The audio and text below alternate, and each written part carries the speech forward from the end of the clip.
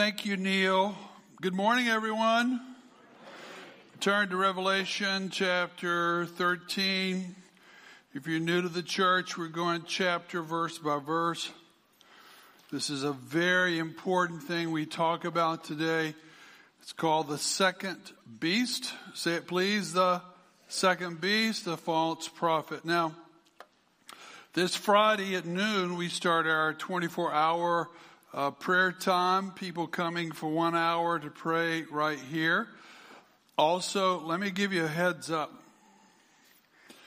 This speaker we have at our prayer conference, Alan Hood, he's an Asbury Seminary grad. He is one of the most dynamic speakers in America.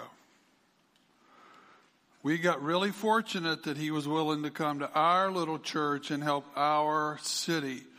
But I'm telling you what, it's going to be powerful, 9 o'clock Saturday, and you're going to really enjoy that time.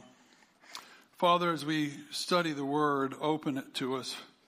Teach us today and change us in Jesus' name. Everyone said amen. Now, let me mention a number of things here. Right out of the chute, I want to tell you a story. Do you know what this term means? D-Day? Do you know what the definition of the term D-Day is? It actually has no definition. It is the invasion of Europe to liberate Europe back to freedom. And D-Day just means the date that the Allies chose to do this invasion. It had been planned for 2 years. Look at that photograph. It was the largest amphibious invasion in the history of the earth. Well, how big was it? Well, 156,000 troops landed from 3 countries, the U.S., from England, and from Canada.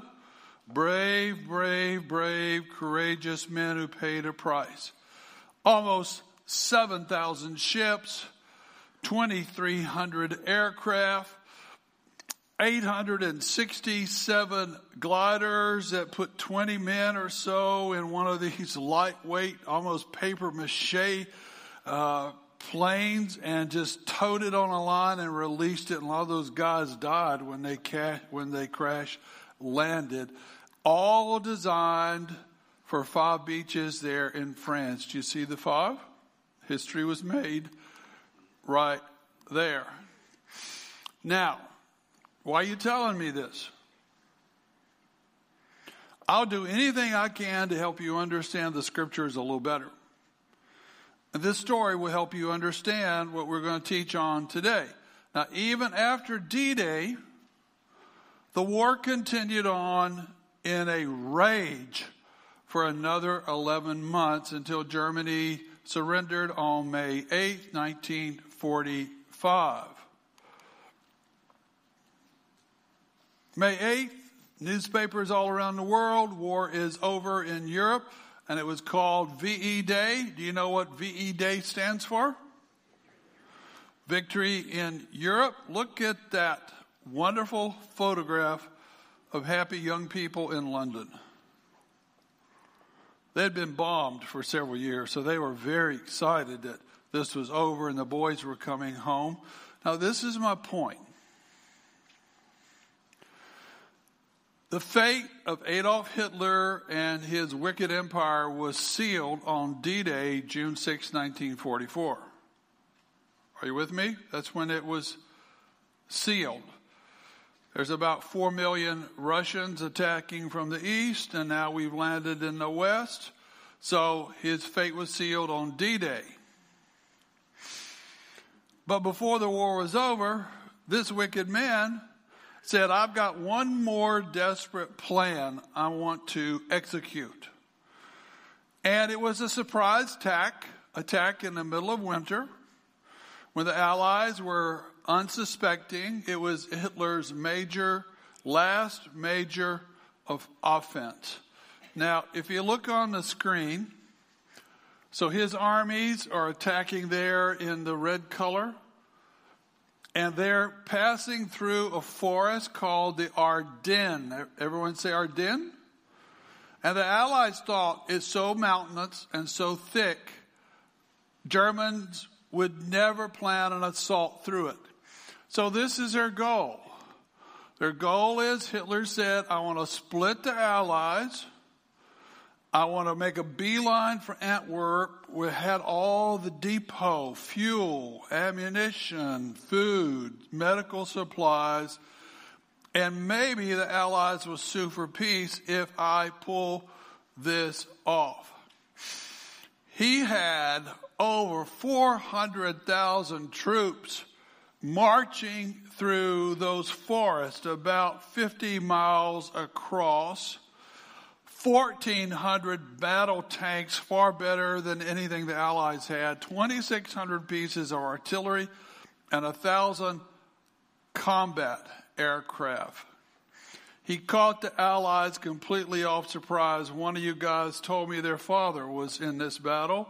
And we had a brother here that was a member of our church that went home to be with the Lord a couple of years ago. He fought and was wounded here at the Battle of the Bulge.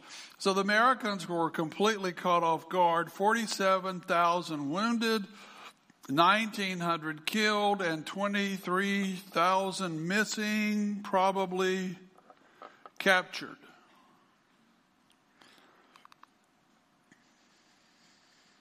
Everything was going the Germans' way for 6 weeks until a group of American paratroopers held out at the little town of, do you know? Bastogne. And they said, we're not going to surrender. And they held up the German advance until George Patton, this is where he became famous, got there in double time with 230,000 troops. They pushed the Germans back after 6 weeks hard fighting. Now here's the point. Are you ready? Jesus Christ accomplished the ultimate victory at the cross and at the open tomb. Someone say amen. Everyone say thank the Lord. And Satan was defeated at the cross. That's where he was defeated. That's where our freedom was purchased, at the cross. And we're always grateful for that. But the war, is the war over? Yes or no? How long has the war been continuing? Another 2,000 years.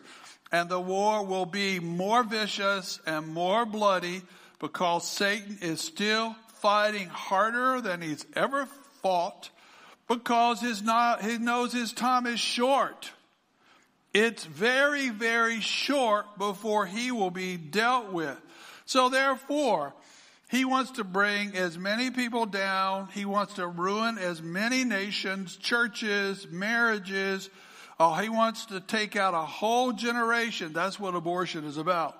Take out a whole generation of warriors that could have fought against him.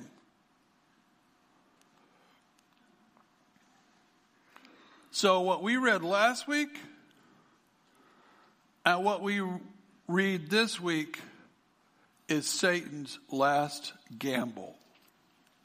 It's his very last battle plan. He has no other plans other than what we read about in chapter 13.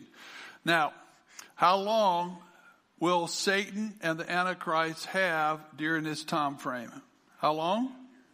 42 months or 3.5 years. Says it 5 times. Why?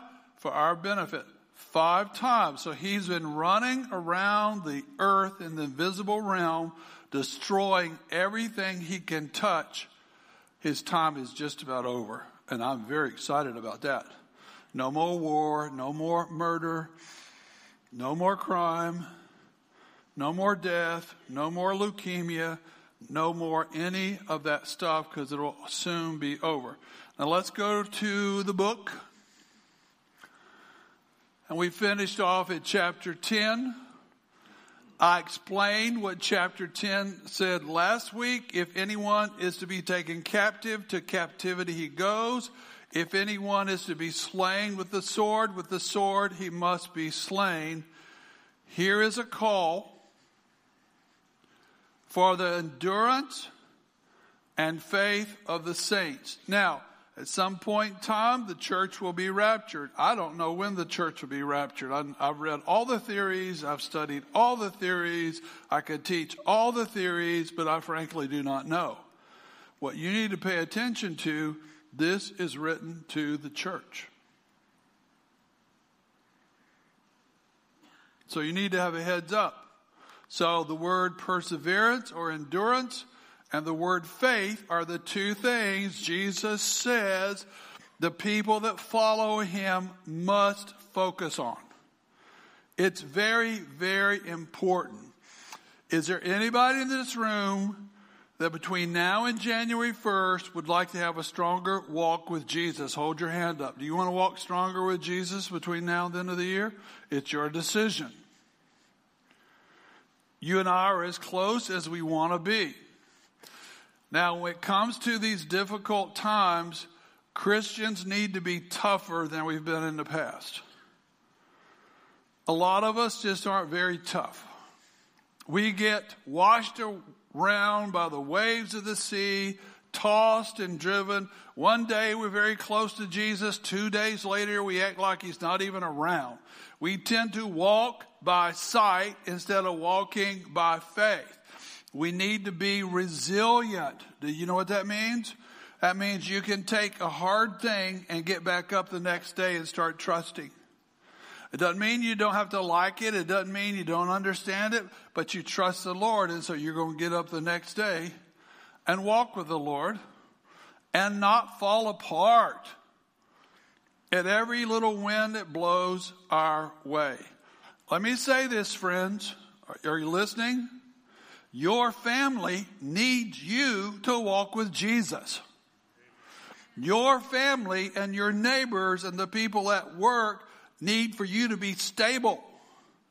Your family needs you to know the book, read the book, be able to pray, be able to share the gospel. Your family needs you.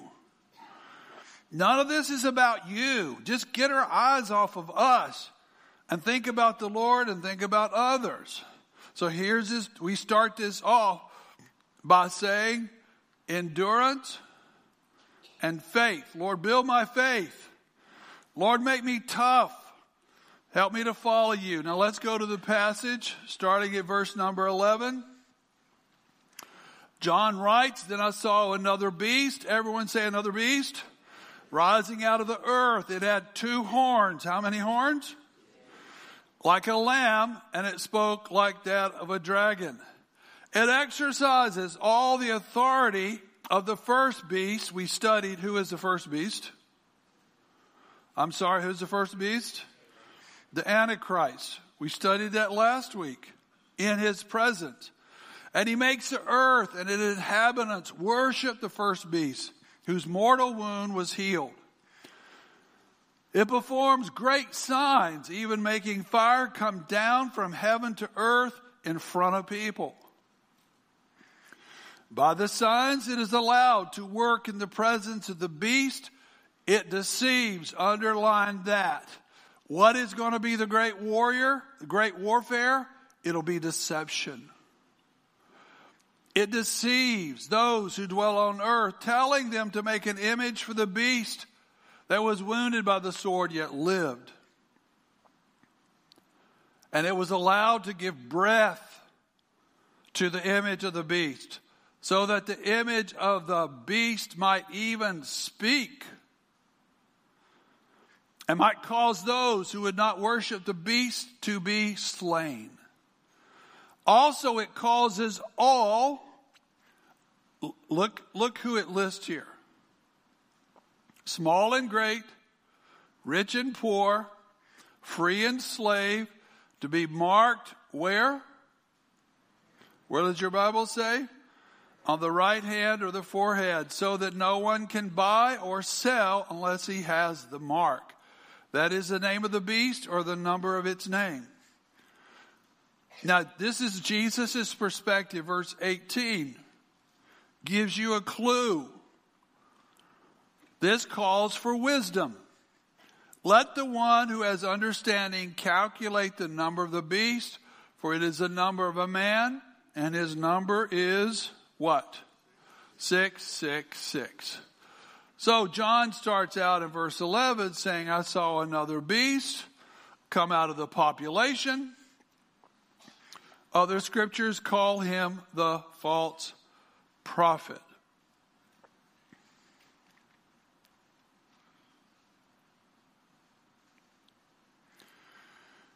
This man is the third person of the counterfeit Trinity. The devil can't make anything. All he can do is destroy. So what he does, he counterfeits the real. What do you mean counterfeit the Trinity? Well, he will develop a worldwide leadership and religious network, the scripture says. Now here's the names of the Trinity. One God, three persons. Say it with me, please. God the Father, God the Son, and God the Holy Spirit. Always existent. What is the false Trinity? The dragon, Satan. The beast, the Antichrist. And the false prophet that mimics the ministry, I think, of the Holy Spirit. Now, the false prophet will present his authority. And when you see the word horns symbolically in Scripture, it talks about authority. Look at this nice, tender little lamb. How many horns does he have? It's a big deal that he has 2. And if you look on your outline, we have point Roman numeral 1. Then we have Roman numeral number 2. From this passage, it seems like he has a 2-pronged goal. Worship and economy.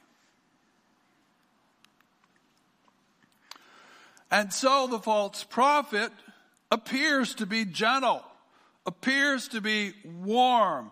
He is a persuasive mortal or human, yet he actually is masquerading as a lamb, the Lamb of God, so he is a counterfeit.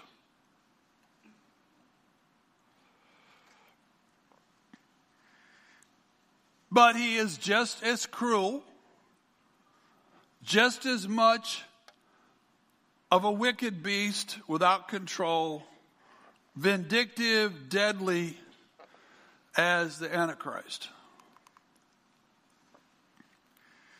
This man will be also one of the greatest speakers and orators who ever lived, and he will so sway the masses that because of his speeches on radio, television, satellite, podcasts, personal appearances at stadiums, he will cause the earth to embrace the dragon's agenda. And people will fall in line, and they will, once they embrace the agenda, they will worship the Antichrist. In chapter 13, the word worship is used 5 times. Worship is always what Satan has wanted from the very beginning. He was jealous of the Father. And his demonically empowered speeches will be confirmed with signs and wonders. Are they legitimate? I don't know, but they will sway the gullible. Do you think most people in our country, are they very shrewd and wise, or most people, are they gullible? I would say most people are very, very gullible. The scripture says the simple believe everything. By the way, I don't want you to ever take my sermons and say this is true. I want you to wrestle with the scriptures. You wrestle with the scriptures. So the phenomena will happen like this. People's eyes will be tricked because of these amazing things that will happen. And their eyes will be tricked, but their hearts they'll sit there in these stadiums or sit there watching television, and they will go, I feel odd about this. This is kind of weird. I'm kind of torn up about this, but most people will just follow and betray their hearts. Point number 4. The false prophet will establish a global system of worship of the Antichrist, and the centerpiece will be an image. Everyone say image, or a statue or an idol that will be in the coming temple built in Jerusalem. Now, this is a statue of Shiva, one of the false goddesses of India. I've seen a number of them there. It's a very tall statue. I've seen people worship statues. And the newly constructed temple is not there now, but the Jews are accumulating every piece for temple worship, and they're getting ready to go. And you look at this drawing, that's the Western Wall, the Wailing Wall, and you see Jews going about their business. You see an Israeli flag, but you see this majestic temple built where it used to stand in the past.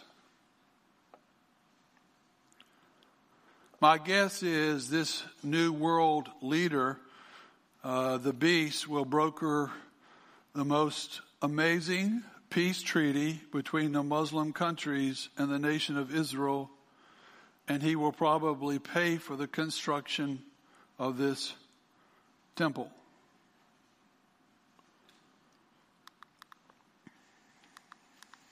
And his goal is deception. Now, the greatest weapon the devil has ever used has been deception. He's all smoke and mirrors. He is the father of lies. He invented lying. How many in this room have ever told a lie? Hold your hand up. You ever told a lie? If you didn't raise your hand, you just lied. I've lied. Have you ever noticed when you tell one lie, it's easier to tell a second one because you don't want to admit to the truth of what you did, and so you lie. I hope you don't have a problem with lying. If you have a problem with not telling the truth, you got a problem. Because what will happen is people won't trust you. It's better to tell the truth and take your punishment than try to hide with a lie. Because you're letting the devil into your head and your heart. Tell, you shall know the truth, and the truth will set you free. So, here is a definition of deception. I don't ever want to use a word and not define it. Deception is the act of causing someone else to accept as true what you know is false and is invalid. That's the definition of deception. Have you been deceived? Would that be yes or no? I'm sorry, have you been deceived before? I have. We've all been deceived. And here's the crazy thing. We all probably have some deception in our heads right now. We think something is true and it's probably not true, but we can't see it. You know why? Because it's a blind spot and you can't see it. The Holy Spirit may be trying to probe and put his finger on it, but you're saying, no, that's what I believe. Do you have people that you love that you know are deceived? Would that be yes or no? Yes. How about people that are lost without Christ? Are they lost because they're smarter? Or are they lost because the God of this world has blinded their eyes to the truth? I mean, how could you not want to be forgiven? How could you not want to go to heaven? How could you get up one day and see a sunrise? How could you get up one day and see a thoroughbred colt that is born and is standing in 30 minutes and in 2 hours can run faster than you can? How can you see a thoroughbred colt? We raised horses, get up and know to nurse its mama and get those extra vitamins that colt needs right away. Who put that in that colt's head? The Creator. How could you ever look at a watch or your iPhone that may have 15 or 20 pieces? Did these come together because something exploded? I knew when I blew stuff as a kid, it went everywhere. When stuff explodes, it doesn't come together, knucklehead. I'm sorry, I need to be sweet. Sweet, Pastor. Okay, I'll be sweet. What do you think? Do you think our country is deceived? Oh, yeah. It is. And we're no paragon of truth, but my concern is for the body of Christ that's deceived all across the nation. And we're going to be in for a rude surprise one day. Now, if you can keep your finger there, I'm going to turn to Matthew 24, and I want to show you Jesus' concern. His last week of his life, he's in Jerusalem, and this is before he goes to the upper room. And he's doing what is called the Olivet Discourse, which talks about the things to come in Matthew 24 and 25. But chapter 24, verse number 24, Jesus warns, false Christ, false prophets will arise and perform great signs and wonders. And the next phrase is key. As to lead astray, if possible, even the very elect.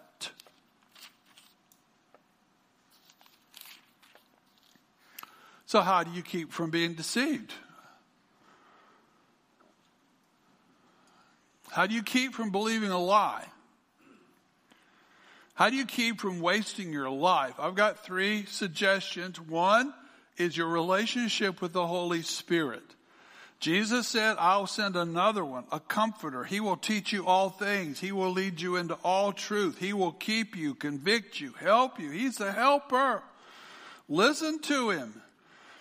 And this verse from Colossians 3 says, let the peace of Christ rule in your heart. Well, how does that work? Well, it works like this. If you're a person of prayer and you're in the Word, the Holy Spirit will tell you yes, will tell you no, He'll tell you wait, and you feel it right here in your spirit. Now, the old Christians from a generation ago used to talk about something called a check in the spirit. Have you heard of that? A check in the spirit? Well, what does that mean? That means you have an opportunity, or you hear something, or you're around something, and something doesn't sit right. It feels odd. It looks good. It sounds good, but right here, it doesn't feel right. You know what that is? That's the Holy Spirit telling you no. And every time I've gone against that little check in my spirit, I've always paid a price because I disobeyed the Lord. Listen to His voice. If you feel uncomfortable, don't go there. Wait till you get the green light. The second one is the Word of God. Everyone say Word of God? Get in the book. Read the book. I suggest every Christian read through the book every single year. The book, the Word is a lamp to my feet. It shows me what's ahead. It is a light to my path. It renews my head and strengthens my heart. If you stay in the book really thorough, devotedly, you're going to do well all your life. You listen to the Holy Spirit, and the last is the body of Christ. There's a lot of Christians that love Jesus, but they don't love His people. I get that. I used to hate Christians before I was converted. I didn't like pastors. I didn't like the church. I just didn't trust them at all. I had a bad experience. But let me tell you what, we all need the body of Christ. We're all sheep, and we need to be in a flock. And Proverbs says this, where there's no counsel, the people will always fall. In the abundance of godly counselors, there is victory. I need people speaking into my life. I need people helping me to make adjustments. I need that. And we're going to need this in the future. We're going to really need this in the future. Point number 7.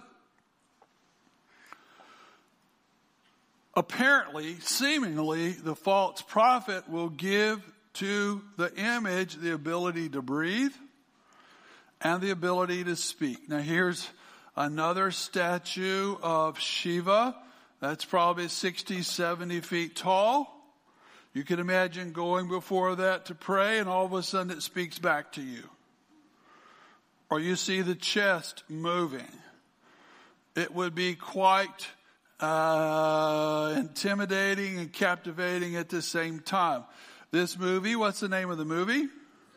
Wizard of Oz. What year? 1939.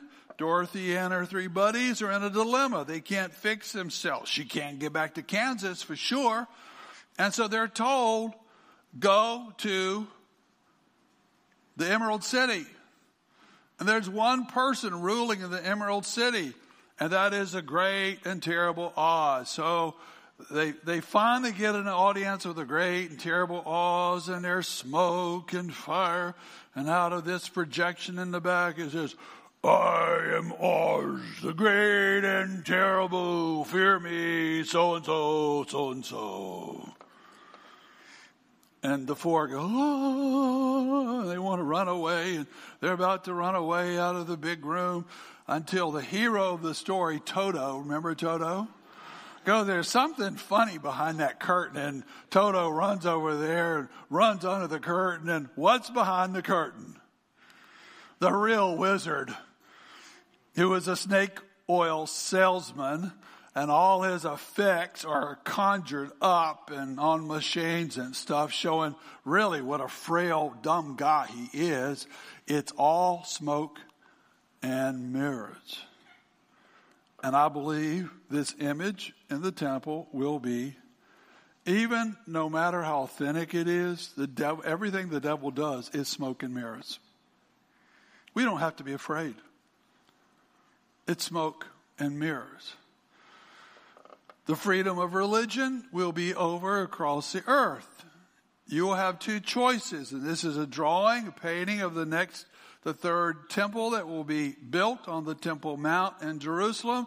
You see construction workers in the background. You see people going to worship there. And the deal is, if you don't worship the image of the Antichrist, you will then be declared guilty of a crime against the state. And the scripture says, Jesus said, you will be given the death penalty.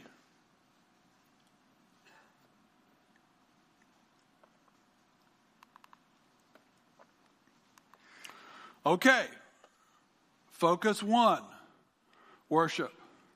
Focus 2, the economy. I don't know if it's at the same time or shortly thereafter, but the false prophet, he's the one. He will launch this false economic system. There will be a required identification mark, just like these poor Jewish people there in Munich. They have to sew the yellow star on their coat. It must be on them all the time. It is identification. People during this time will have identification. And the two choices are, you will conform to this global government and worship the beast. That's choice 1.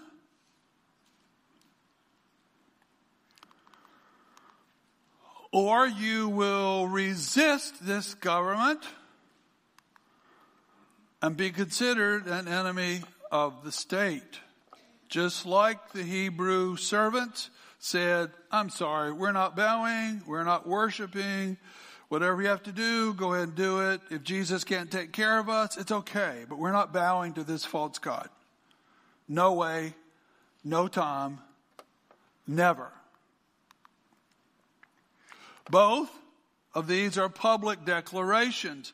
Would you say this verse with me, please? And everyone who acknowledges me before men, I will also acknowledge before my Father who is in heaven. Say it. And whoever denies me before men, I will also deny before my Father who is in heaven. You see the picture? What's going on in the picture? Is baptism something you do because your friend's doing it or because your mom wants you to do it? Around the world, baptism is a very costly thing. Might send you to jail. You may never go to college. It may cost you your life, but Christians do it. Because I'm making a public declaration in front of my village, in front of my family. I now follow Jesus. And both of these decisions are both public declarations. Now, this is a bit of conjecture, and I don't even know. I may not know what I'm talking about, but stuff happens in our culture so rapidly. If you notice how fast our culture is changing. But a lot of us, including me, got one of these certificates. I got mine a year and a half ago. I took the vaccine. I took the shot, not because I needed it. I mean, some people probably needed it. It probably helped some people. I only took it because I was going to be traveling in countries. And if I didn't have the white piece of paper, I was not getting on a plane. I was not getting through a custom. But it kind of went crazy in some places. You're not getting into a restaurant. You're not working here. At hospitals, nurses and doctors were fired because they wouldn't get it. It was kind of crazy. Then a year later, nurses were told they had to come to work even if they had COVID. I mean, it just makes no sense. People in the military have been drummed out of the military because they just didn't feel comfortable to do it. I have had my little head scanned a bunch of times going in places just because that was a requirement. And I know the illness was very contagious and it was deadly for people. My own wife was in the hospital for 6 days. I get that. But I've been on some planes this year where you go up and you stand in front of an op-ed kind of thing and you get your face photographed. It goes into a database that is held on. Frankly, I did it, but it's kind of creepy because now people can kind of track me wherever I am. And I know we want to protect ourselves from the wrong people getting on planes. But it's just still a little creepy. We all have these phones in our pocket where people can be monitored where they go. And I've been in countries around the world where there's more and more security. We got security in our church. It helps us. But there will come a time it will be used against us. And we are moving toward a cashless society. I walked into a restaurant this week here in South Lexington. I'd never been in. I just wanted to see what it was like. Big sign on the counter. We will not accept cash under any way, shape, or form. The issue is we've never been at a place in our country where the things we read about could actually take place. So the mark of the beast, and I don't know if it'll be tattooed, if it will be imprinted. The thing I do know, I don't know if it'll be visible or if it'll be invisible, but it will be a choice of right hand or a choice on the forehead. Some way, shape, or the other. I don't know if it's only visible when you come up before a machine. But here's how the devil works. He can't create anything. All he can do is destroy. He's never going to give freedom. His deal is control, manipulation, and bondage. And the more you see that in a culture, the more you kind of figure out where we're headed. Now, our Savior always offers freedom. You shall know the truth, and the truth will make you free. Where the Spirit of the Lord is, there is liberty. And not control by others, but self-control. The fruit of the Spirit, the last one is self-control. You know, the most wonderful, obedient, helpful people are born-again Christians filled with the Spirit because they're full of self-control. They help people. Now, I hate to say this, but I'm going to say it. When this time comes, everybody that wants to work, and we all want to work is good. Jesus created work. We're supposed to work. But if you want to work, if you want to buy or sell, which means unleaded gas or a loaf of bread, everyone who wants to own property or sign a lease on an apartment, everyone who drives a vehicle, at least legally, we have to have things registered with our government if you drive a vehicle. If you get treated at a hospital, you go to a dentist, you go to see your doctor, you go to an ER, you're going to have to display your identification. If you attend a school, elementary school or university, if you use media under any shape or form, and we all use media,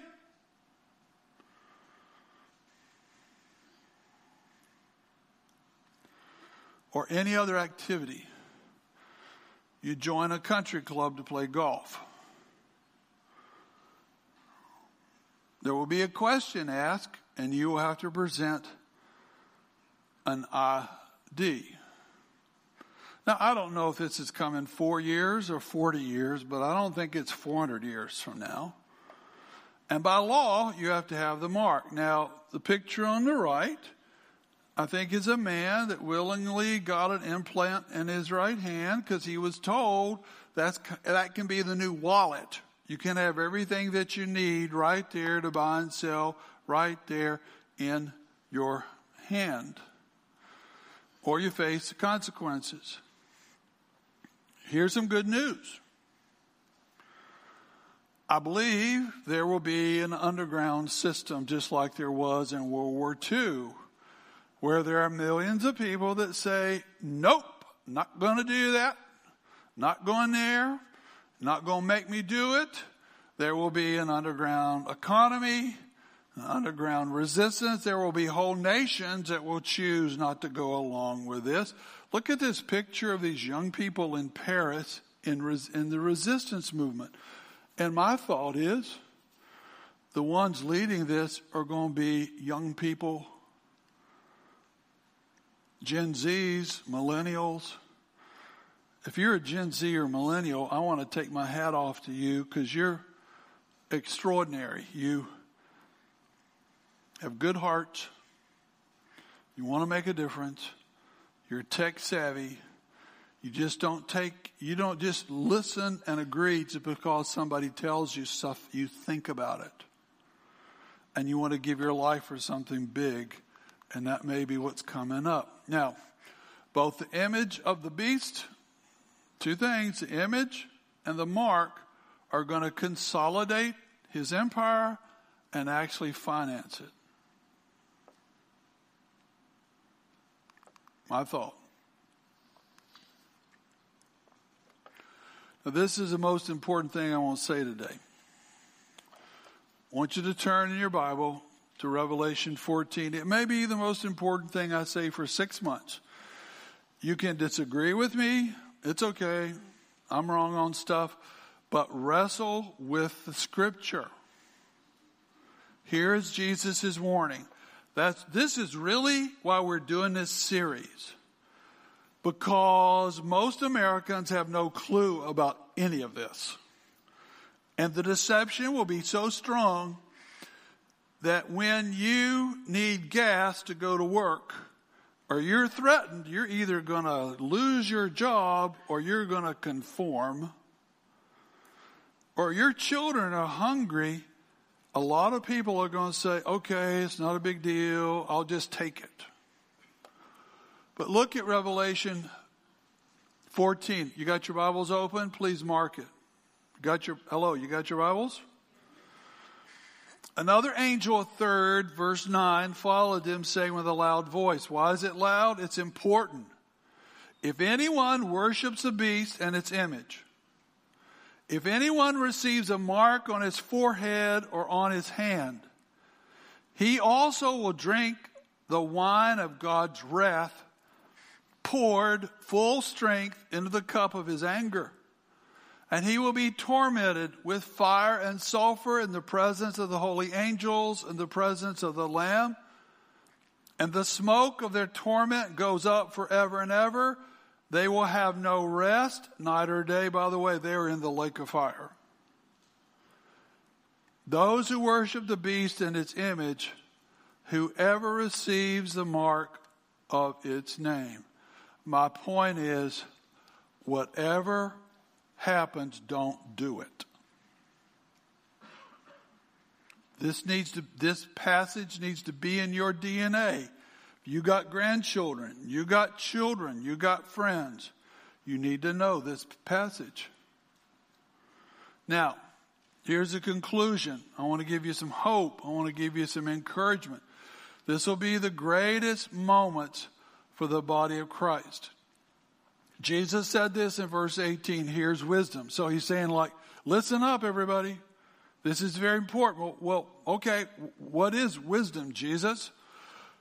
1, the Lord will expose the deception of the Antichrist about who he is, what his plans are, and how he works. Well, why doesn't he do it today? Because he's not around. He's not going to give it to you. He's not going to give it to people until they need it. Are you with me? If he gave it too soon, you just blow it. Now, currently, nobody that I know of on the planet Earth knows what this symbol means. I've read articles, I've looked at books, and there's pastors that'll teach on this, and they'll go with a numbering system from the Greek and a numbering system from the Hebrew, and we can pull up this name. I'm just telling you, nobody knows the meaning behind the symbol at this time. They will. But when the time comes, the Holy Spirit will clearly reveal the truth to this charlatan. Everyone say charlatan. This charlatan's identity. 7. Number 7. Number 7. Worship team, would you guys come on out? Number 7 is a divine number. And it's repeated in the book of Revelation many, many times. We started out with 7 churches. We talked about 7 seals. We talked about 7 trumpets. We talked about 7 bold judgments. I was just curious yesterday. I counted every one of the 7s in the book of Revelation. I was surprised. There's 32. Why, Steve? It is a subtle message that God has all this in his plan, and we're good. God's in control. Someone say amen. God's in control. We're good.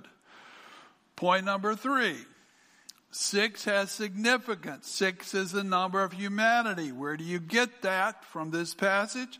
And Adam, the first man, a real person, was created on the 6th day.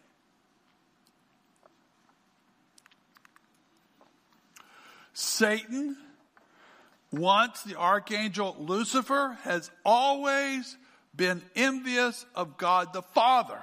He's always wanted to be the 777, the sign of perfection, completeness, and divinity. That 777 is a sign of the perfect Trinity. Yet, he can never get there. The best he can be is a measly 6, 6, 6. He lost again. He always loses. He always falls short. And there's going to come a time when the Savior will come with that big right foot of his and squish his little pumpkin head like a rotten tomato. Amen. He always falls short. The only power he has in your life or in our country is power when it's given to him. Don't give him an inch. That liar will take everything from you. Point number 4. We can trust the Holy Spirit to give revelation so people can recognize the truth versus the lies if they want it. Go home this afternoon and read those passages in Daniel. It will encourage you.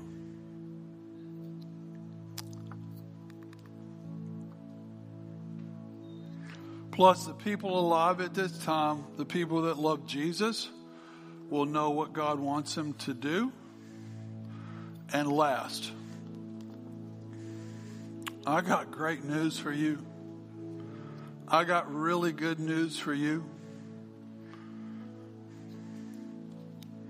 This is a time when heroes are going to be born, made, and be victorious. This is a time to raise your sons and daughters. This is a time to be skilled in spiritual warfare. The other good news is this: these two men are the devil's absolute last move, and they lose. They lose. Now let's take the Lord's table together. I hope you all have it. This is for people that love Jesus and are walking with Him. If you're not walking with Jesus, you need to wait a while. You need to talk to Him. Decide if you're going to recommit your life to the Lord and walk with Him. But this is for His people. And this is not some religious experience. This is not something churches do all the time. This is a public declaration that you're in. And you're in forever. And you're grateful for your salvation. And you realize the victory on the cross is paid for you so you can be totally free. So if you would peel back the cover where the bread is and put the bread in your hand and hold it in your right hand and say, as I pray, Lord Jesus, we just love you. Thank you for your willingness to come as a man, live perfectly, die on a cross, and rise from the grave to purchase us a place in heaven. We recommit our lives to you today in Jesus' name. Take and eat.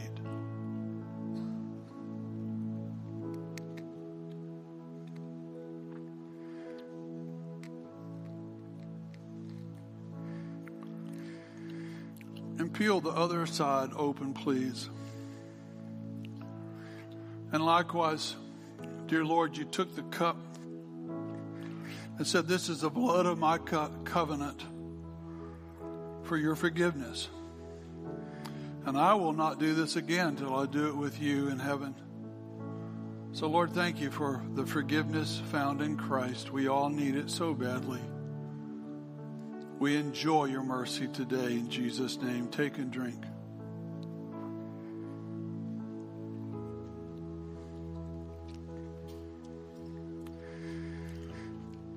As we continue to worship, the best time is the last time. It's a time for you to tell the Lord what you've heard Him say to you. The altar is open for you to come and humble yourself. You can worship in your seat. There's people that will pray for you on both ends.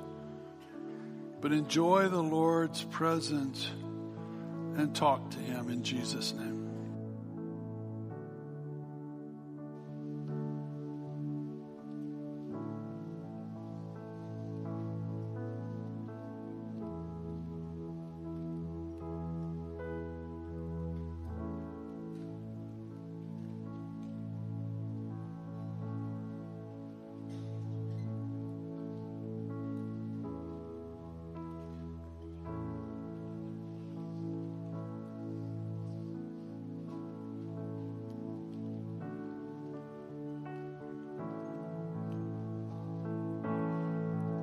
Let's all stand together as we sing this hymn out and just thank the Lord for the communion that we have with Him because of His blood.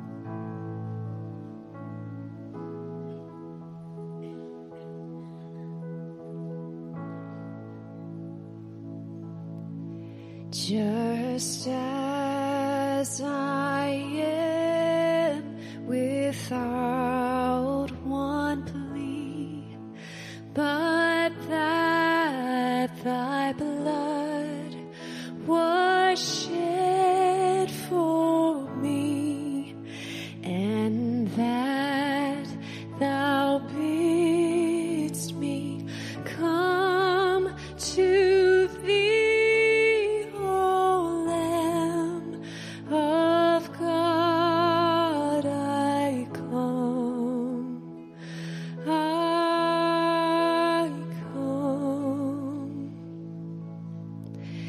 Just as I am, and awaiting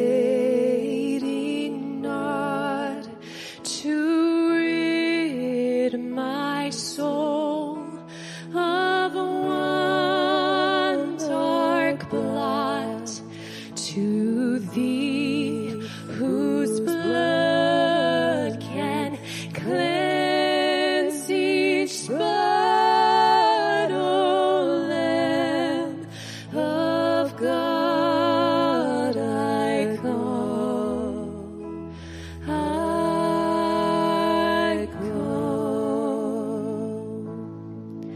Just as I am, Thou wilt receive, wilt welcome, pardon, cleanse, relieve, because Thy promise I believe, O Lamb of God, I come, I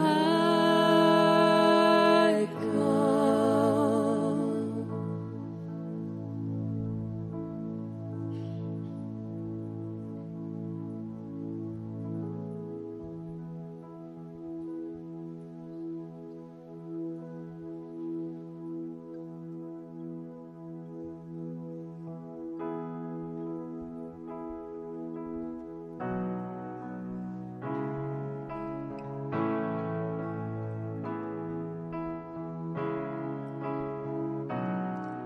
On a hill in Israel, mercy spoke for me.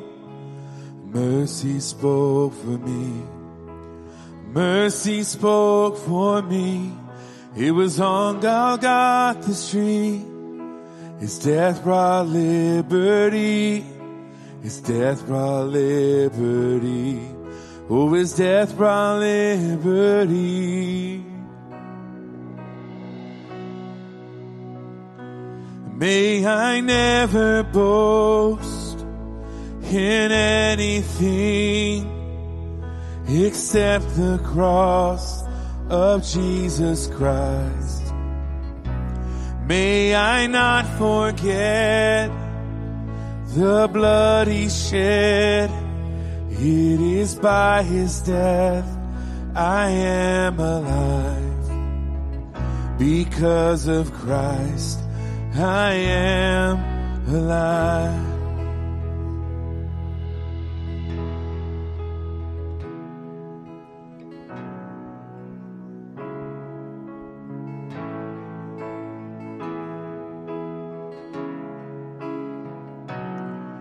What a humble sacrifice, love that washed me clean, love that washed me clean. Love that washed me clean. What a blessed mystery. His punishment, my peace. His punishment, my peace. Oh, His punishment, my peace.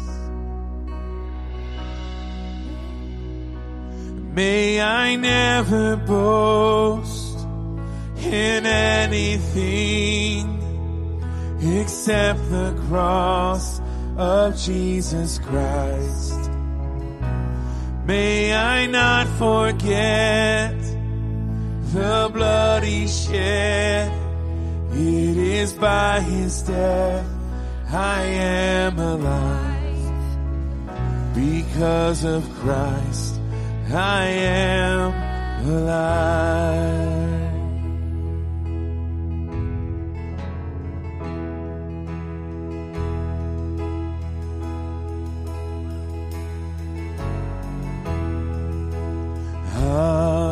Hallelujah, hallelujah. Praise the one who set me free. Death has lost its grip on me. Hallelujah, hallelujah. Jesus rose in victory. He's alive, alive in me. Hallelujah, hallelujah. Praise the one who set me free. Death has lost its grip on me. Hallelujah, hallelujah. Jesus rose in victory. He's alive, alive in me. Hallelujah, hallelujah. Praise the one who set me free. Death has lost its grip on me. Hallelujah, hallelujah. Jesus rose in victory. He's alive, alive in me. Hallelujah, hallelujah. Praise the one who set me free.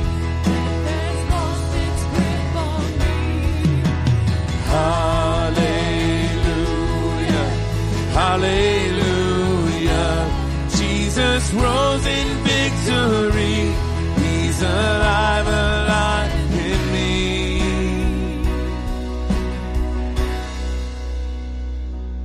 May I never boast in anything except the cross of Jesus Christ. May I not forget the blood He shed. It is by His death I am alive. Because of Christ I am alive. Because of Christ I am alive. Because of Christ I am alive.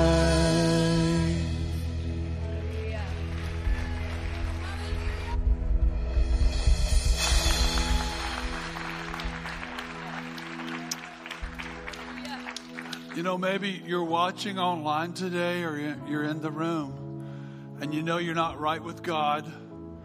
You know you're not where you should be. Why don't you settle that today? Why don't you pray with me and say, Lord Jesus, I need you. I'm sorry I've been so stubborn and arrogant and so self-sufficient. Now I know I can't fix myself. So I give you control of my life. Be my Savior and Lord. Give me a home in heaven. Make me your child because I am now your servant and your soldier. Use me powerfully for your kingdom's sake. Change me in Jesus' name. Amen. There's people here that will pray with you. Ask the Lord's help. Pick up your children. Have a great day. Serve Him well.